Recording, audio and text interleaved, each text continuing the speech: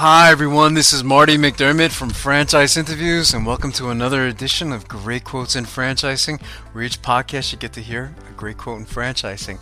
Today's podcast is being brought to you by Diamond Financial Services, and Diamond Financial is the nation's #1 source for business loans with over 50 years of combined experience. Financing solutions can be applied to business acquisitions, franchise purchasing or startups, building and leasehold improvements or expansions, equipment purchases, debt restructuring, working capital, franchise fees, or buying out of partners. Today's great quote in franchising comes from Karol Mercurio of Matchpoint.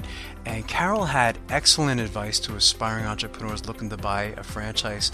And one of the things that they should consider is image. Listen to what Karol said. I thought it was brilliant. It's one of my favorites because, a lot of the franchising concepts are not high status. Right. If you look at some of these categories, and then there's others, where you'll find there's more of an executive model. And that becomes an issue with people depending on what their background and experience is and what are you willing to give up to have a business on your own and how important is status to you. And the way I break it down is if you were at a neighbor's for dinner and somebody asked you what you did for a living, how important is your answer?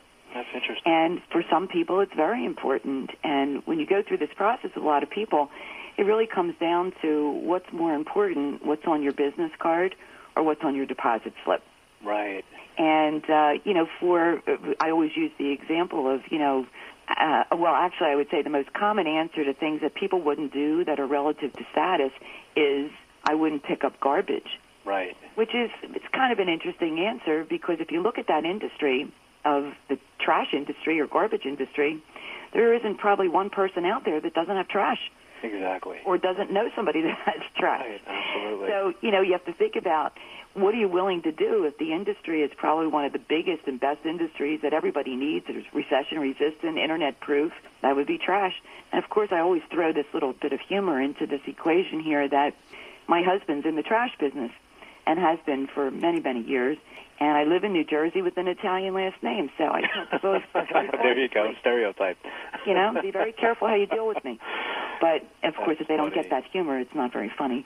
But what you really want to think about is, how do you feel about negotiating deals with CEOs or presidents of companies, or are you okay with dealing with, the everyday consumer, or dealing directly to the consumer, or should it be business to business? Because there are different franchises that fit into those categories, or even if you look at retail, so that it may not be visible to the consumer, but there are retail businesses that will do business to business, deal with other business owners, as well as the consumer, which is a major plus because you have two ends of dealing with business rather than being limited to one. But you really have to determine, what is it? If you want a high-status business, then that will put me in a direction that would be very different than a Dunkin' Donuts, for example. Right. Although some people would put some of these food concepts into high status. I'm not sure why, but I do believe that people's perception of food is a higher status. That's interesting. But there are certainly a lot of things you can do that go outside food that, you can be a consultant in different areas that would be more executive-type models, or with a lot of the franchises, if you're looking for an executive-type model, it may be in a traditional type of business, but you become the manager of that business as opposed to getting your hands dirty every day. So you can still develop that into more of an executive model. Right. And, what kind of products or services do you want to offer your public? Because that may limit some of the things that you look at if you shy away from certain industries. But it is something that you really want to think about, how important is status. And, I always use the household cleaning industry as an example of that as well. It's a very big business today. It's a business that's changed through the years because of dual-income families, that it almost becomes a necessity rather than a luxury. But a lot of people will be embarrassed to say that I clean toilets for a living. Right. And the perfect example in that industry, when you look at the business model, it's not about cleaning toilets at all because that's not what you do. Right. It's about sales, marketing, and management.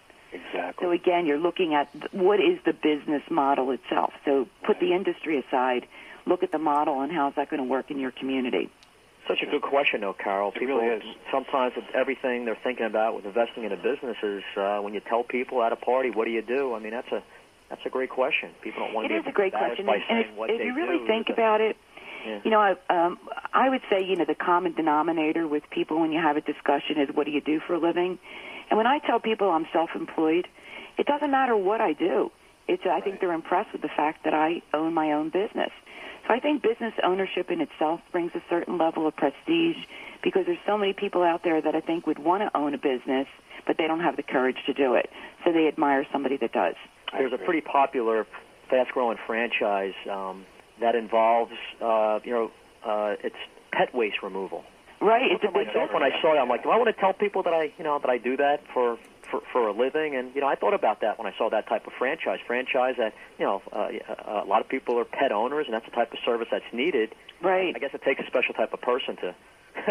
and they're making a lot of money doing it. Exactly. Right. If you could put the status issue aside. Right. You're absolutely right. And, to kind of summarize what we've spoken about, all these different characteristics are things that you really need to write down and think about and put on a piece of paper. And if you put it all down and you start figuring out your likes and your dislikes,